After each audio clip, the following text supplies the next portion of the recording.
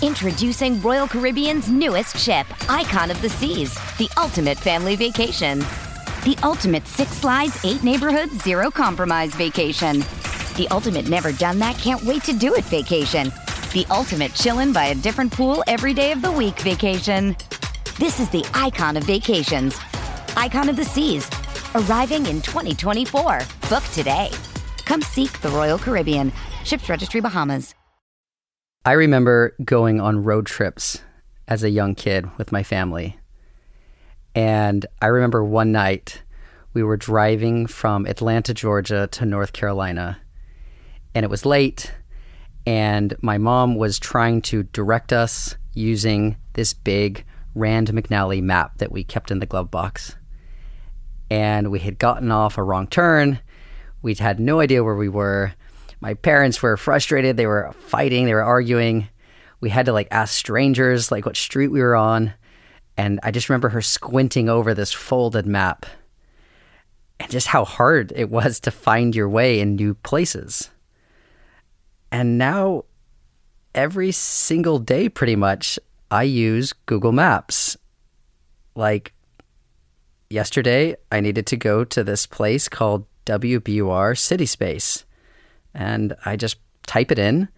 It tells me how far away it is. I press directions and it shows me where there's traffic. It shows me where to turn right, where to turn left. And if I get lost and take a long road, it just knows where I am and reconfigures where I should go. It's magical. It's incredible. It's amazing. And for most of human history, we had nothing like this. I mean, really, a map for so long was a static object. It showed the roads and the natural landscape, but it didn't show you where in the world you were. The maps we have now are incredible. But having a map at all is an amazing thing. To have a zoomed out bird's eye view of the world, of the place where I stand and the places I've never even been, and to be able to use this tool to find something out there in the world, this too is a relatively recent development. It's true that people have been talking about geography, the study of where things are in the world, for millennia. Geographic thinking is part of ancient sources throughout the late antique medieval period, all the way up to the Renaissance. People are always talking, where are people from? But it's not exactly exact, right? That's Michael Torek, an associate in the history department at Harvard University. He studies early modern Europe, a time and place when accurate map making, was on the rise. And so when you're trying to create a map, you might look at earlier maps or attempts at maps. They're not necessarily ones that are useful, right? In the sense of being able to follow it and be like, okay, I'm going to find this exact location. It was the 1500s, and the Europeans' understanding of the world was changing. They had learned of new lands and explored previously mysterious ones. But when they looked at the old maps, things didn't always line up. Then you start developing and thinking about, okay, well, we have all these other worlds that are not listed in antiquity that we've discovered, i.e. the Americas. We have these ancient sources that purport to give certain directions.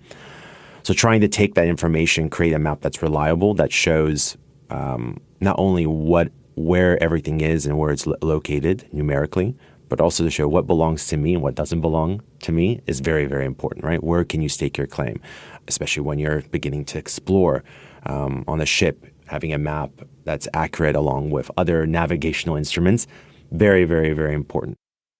This understanding depends on the maps we have actually mapping what's there. In the 1500s, what was there was up for debate.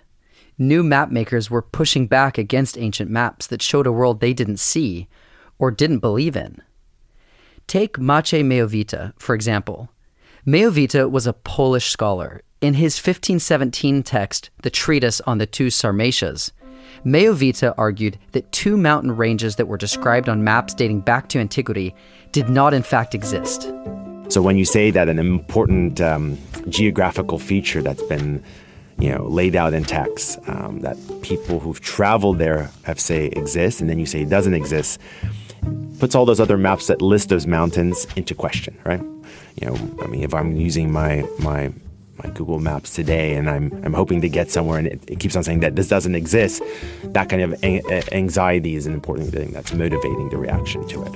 But also, whether or not you think that the authorities that you're reading from antiquity are worth reading. And if not, then you have to find something else. And that's what makes this text particularly bold. Welcome to Writ Large, a podcast about how books change the world. I'm Zachary Davis.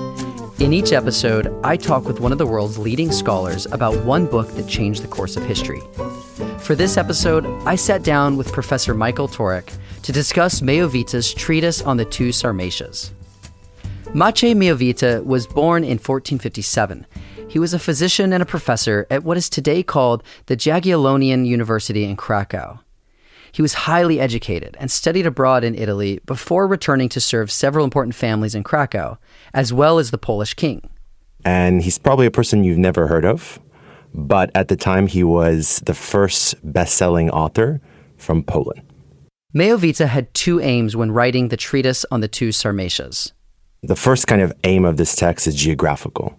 It's to say that these mountains that early modern Europeans thought existed, the Riphaean and the Hyperborean, they don't exist. And that all ancient authorities, like Ptolemy, for instance, and anyone who followed Ptolemy in creating maps, descriptions of Europe and of the world, were absolutely wrong. So when you tell, receive authority that they're absolutely wrong, whether ancient or contemporary in his day, some people are going to get a little bit upset and maybe potentially attack your work. And that's what exactly happened with his book. Another major aim of this book is it actually rethinks what place Poland plays or where Poland comes from in the world. So essentially it's thinking, okay, if we're going to convey to early modern Europeans, who are the Poles? What is Poland? What is its relationship to this region called Sarmatia? This book tells you what it is, and it's much more unexpected than scholars have realized. Miowita was not alone in these aims. In many respects, this work is less his and more of the various patrons, power networks, and figures trying to change the perception of what Poland was and what place it occupied in Europe. So it's very much something where he's handed a task. They tell him, we need to fix the public perception of what Poland is, not as barbarians descended from these Sarmatians, these ancient tribes that wreaked havoc on the ancient Romans, are often seen as kind of the source of the barbarians that came and overran Europe or the Roman Empire, and basically trying to defend Poland's honor in the process. So they kind of hand him this task. They tell him, run with it. And that's what he does. Tell us about that idea of trying to have a foundational myth on which to base a people.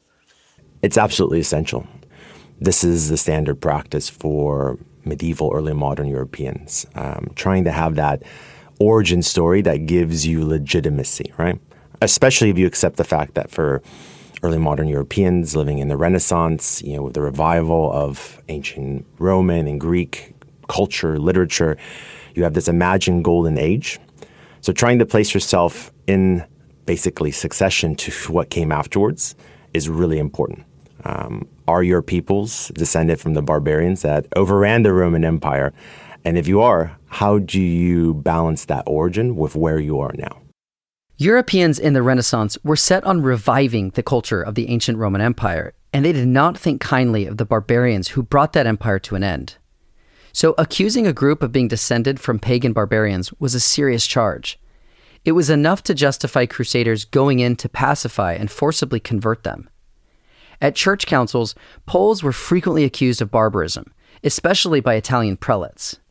But being able to push back and say, well, wait a second, even though we might have been barbarians, here are these historical records, these things that perhaps we need to engage with to create a more accurate story. Some Poles accepted the accusation that they were descended from barbarians, but they argued that they had changed. They had converted to Christianity, accepted classical languages, and become educated. They had been barbarians, but now they were civilized. So even this kind of paradigm where civilization begins and where barbarism begins is really important. So that's something that when we think about reading even texts from this period, we have to understand that this is an important assumption that learned individuals make about the world and the people that are around them. So knowing where you're descended from is crucial. Miehowita positioned the now civilized Poles as the final barrier between Christendom and the invading Turks and the Tsardom of Russia, also called the Tsardom of Muscovy. This is part of his mission, Miehowita, is to say, well, Poland is this bulwark here that is trying to defend not only from the Muslim Turks to the south, southeast, but also from Muscovy, this other schismatic, Christian, maybe semi-pagan polity that early modern Europeans are very interested, both as a potential ally, but also as a potential enemy. So knowing exactly where they come from justifies how do you interact with them politically, culturally, religiously. Are they worth interacting with, or should we just summarily kill them in warfare? And that's a thing that comes up quite often as well. So maybe part of the reason this book was so popular in Western Europe is because Poland became seen as one of the borders of Christendom that was under attack. I would say very much as this area, this crossroads where this battle is taking place. And part of the problem that Miehowita is trying to address, along with these various patrons who are supporting him in this endeavor, is that for the most part, a lot of Italians just assume Poles were part of Sarmatians, or even worse designation, Scythians. The Sarmatians were an Iranian confederation from classical antiquity and would have been considered barbarians. They conquered the closely related Scythians in around 200 BCE. To ancient Greeks and Romans, Scythia was a mysterious place and the root of many evils. So trying to push back and say, well, no, we're not Sarmatians, Poles. We're not Scythians. We're actually something different. And this is, I think, the other thing that many scholars miss about Miehowita's text is that he's not saying that Poles are Sarmatians, as later Poles embrace, actually. He's actually saying that Poles are Vandals. Vandals were a large Germanic tribe that are thought to have originated in Scandinavia. Some groups of Vandals moved around present-day Europe and North Africa, including invading ancient Roman territories. But Miehowita argued that Poles weren't descended from nomadic Vandals. They were descended from the Vandals who stayed in place. And that's an important component here of the way early modern Europeans understand these movements of people and who is civilized and who's barbarian. Those who settle and farm tend to have that higher level of civilization. That's what's really important. So he draws upon the same thing and argues something that is often very much missed, but is actually an extraordinarily bold proposition, and one that fails miserably. His contemporaries later on was like, you're wrong. This is not the right approach for descent. We're actually descended from Sarmatians. But that whole perception of that is really important, and that's why it's so important, right? It's not just simply the geography. It's not simply just ethnic origin. It's also what type of history are you writing? How are you going to shape the history that's written about Poland subsequently? So an audience member listening might say, well, that's kind of interesting, but why should I care about Poland? And I'd love for you to elaborate a little bit more on Poland's role in European self-understanding. When we think of Poland, say today, and especially in light of recent history with World War II and obviously the Holocaust, you see a very different Poland that we imagine today. And that Poland is very different in the 16th century. It's a major European power. Geographically speaking, it's probably the largest polity, one that stretches from the Baltic Sea to the Black Sea. It's multi-ethnic, becomes multi-religious, Christians, Catholic and Orthodox, and then later, obviously, Protestants, Jews, Muslims. So you have this multi-ethnic, multi-religious polity that is actually able to exert tremendous power and influence throughout Europe. It also, I think, in the 16th century in particular, where education comes to bear and humanism, this is where this real golden age that's associated with Poland, both today in Poland as well as at the time. You actually end up reading these sources throughout Western Europe in Latin and various other languages, and there's a recognition that this is an important polity that they don't understand, but they know it's gigantic, it's incredibly powerful, but they just don't know what it is. Poland played a large role in education, religion, and politics, including European explorations. You know, when we think of, say, European explorations around the world, we often think England, Spain, Portugal, France, right? But other Europeans are also thinking about these developments and thinking, what is their place in respect to them? And one of these kind of aspects, which I found fascinating about this text, was Miechowicza's connection of what's going on with these European explorations of the Americas with what Poland's role is, not just in Europe, but also in the world. So he has this great line where this very much analogous role that, just as the Portuguese king is exploring these new territories and peoples all the way to India, the Polish king is doing the same thing by opening up the eastern frontier and bringing civilization and religion to east. So that's their ocean of conquest, so to speak. So that's one way of also thinking that, you wouldn't necessarily imagine Poland as having these kind of even imperial aspirations if we think of Poland today. But in the 16th century, it's a whole different place.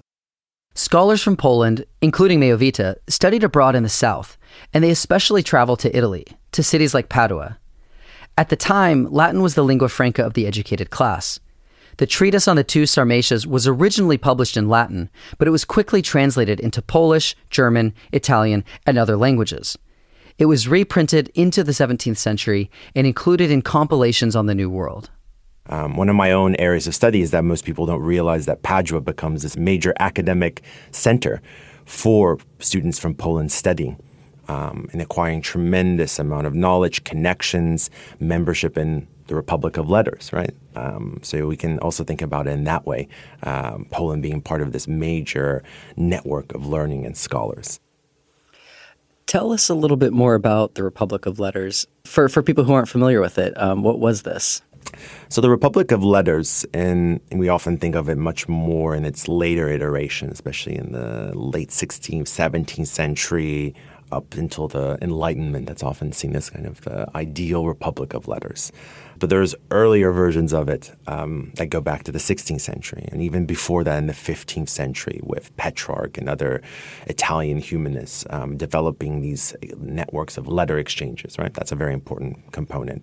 Sharing of works. And then obviously with the printing press, being able to share text quite quickly become essential to that. And developing this commonwealth, as we would say, right, res publica, of learning, where theoretically, each scholar can equally participate and share.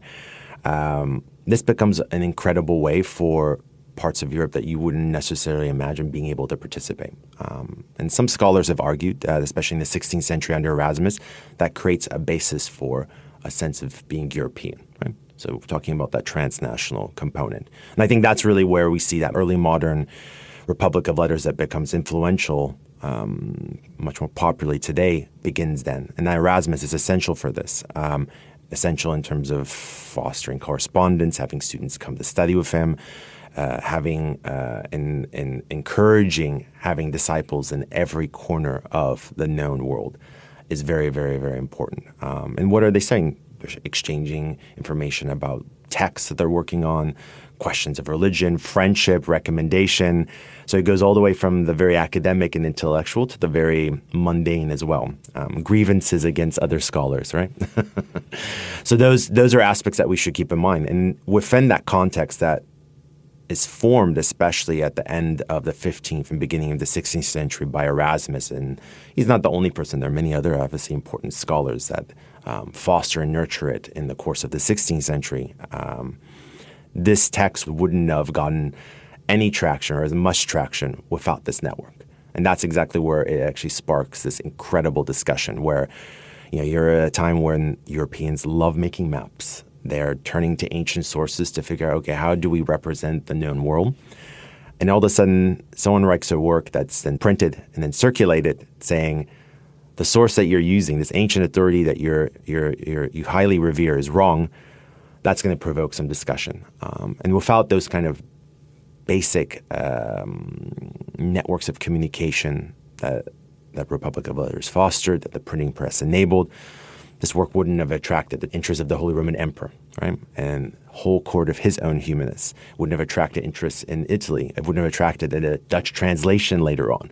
And it reminds us that, you can do a tremendous amount without necessarily having a digital component, right? We do things so quickly now and instantaneously. And, something having an impact in 3 months' time is relatively quick in the early modern period instead of 3 seconds, right? And I think that's what some of this text allows us to see, is how, an obscure author in Poland can publish something, perhaps maybe be a little bit provocative, and all of a sudden it attracts all of these interesting attention. One of the strongest negative reactions came from a Swedish humanist named Johannes Magnus. He read Miehowita's work and ended up writing a very angry letter, almost in a sense, almost a trolling letter, which is later reprinted in a subsequent edition right before Miehowita's death, along with Miehowita's response. And you could have, I almost imagine when I was reading it, I was trying to think of contemporary analogies. You could see, the thread.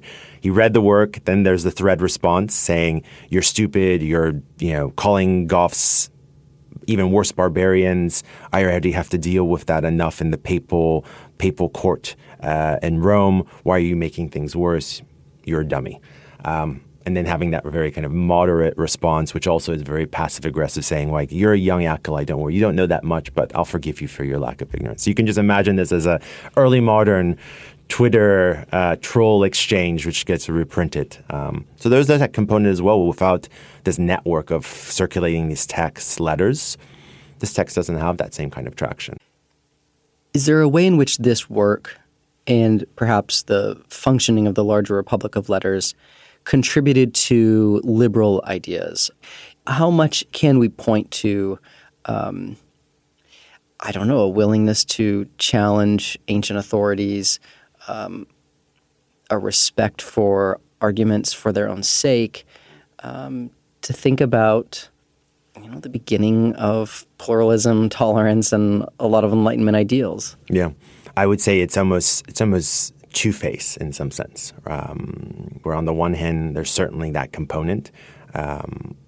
This particular text I situate within precisely where we associate this kind of call for tolerance and a liberal approach with Erasmus, where his own interactions, he sees this as kind of a very important component of, overcoming these reproaches of barbarism to show what do we have in common, this common Christian, this common culture of learning. Whereas with Miehowita in this text, there is also this kind of other side, which is very, very clear in saying us and them, right? We're not those barbarians. Please think of us much more kindly. But then he said the real threat is someone else, Muscovy. They're the ones who are the barbarians. They're the ones who are threatening Europe. We're the ones who are keeping them at bay, as well as the Turks, who are also trying to invade and destroy Christendom. So there is that kind of side of conflict, civilizational conflict, that is also a part of this. So in some sense that along with these calls for toleration and understanding, there's also sometimes calls for there's a different boogeyman that needs to be dealt with and sometimes destroyed. So to the west, you have the discovery of the Americas, which cast doubt on ancient authority.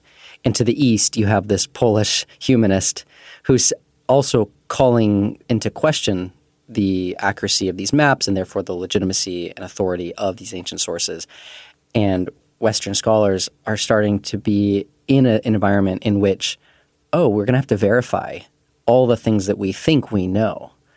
And so you could place this text in the larger context of the rise of, objective knowledge seeking or science. Absolutely. I mean, that's one of the threads that goes out throughout this text by Miehowita, constantly questioning, as he puts it, the dark shadow of falsehoods that these ancient and contemporary writers that they've put on this region, Sarmatia, right?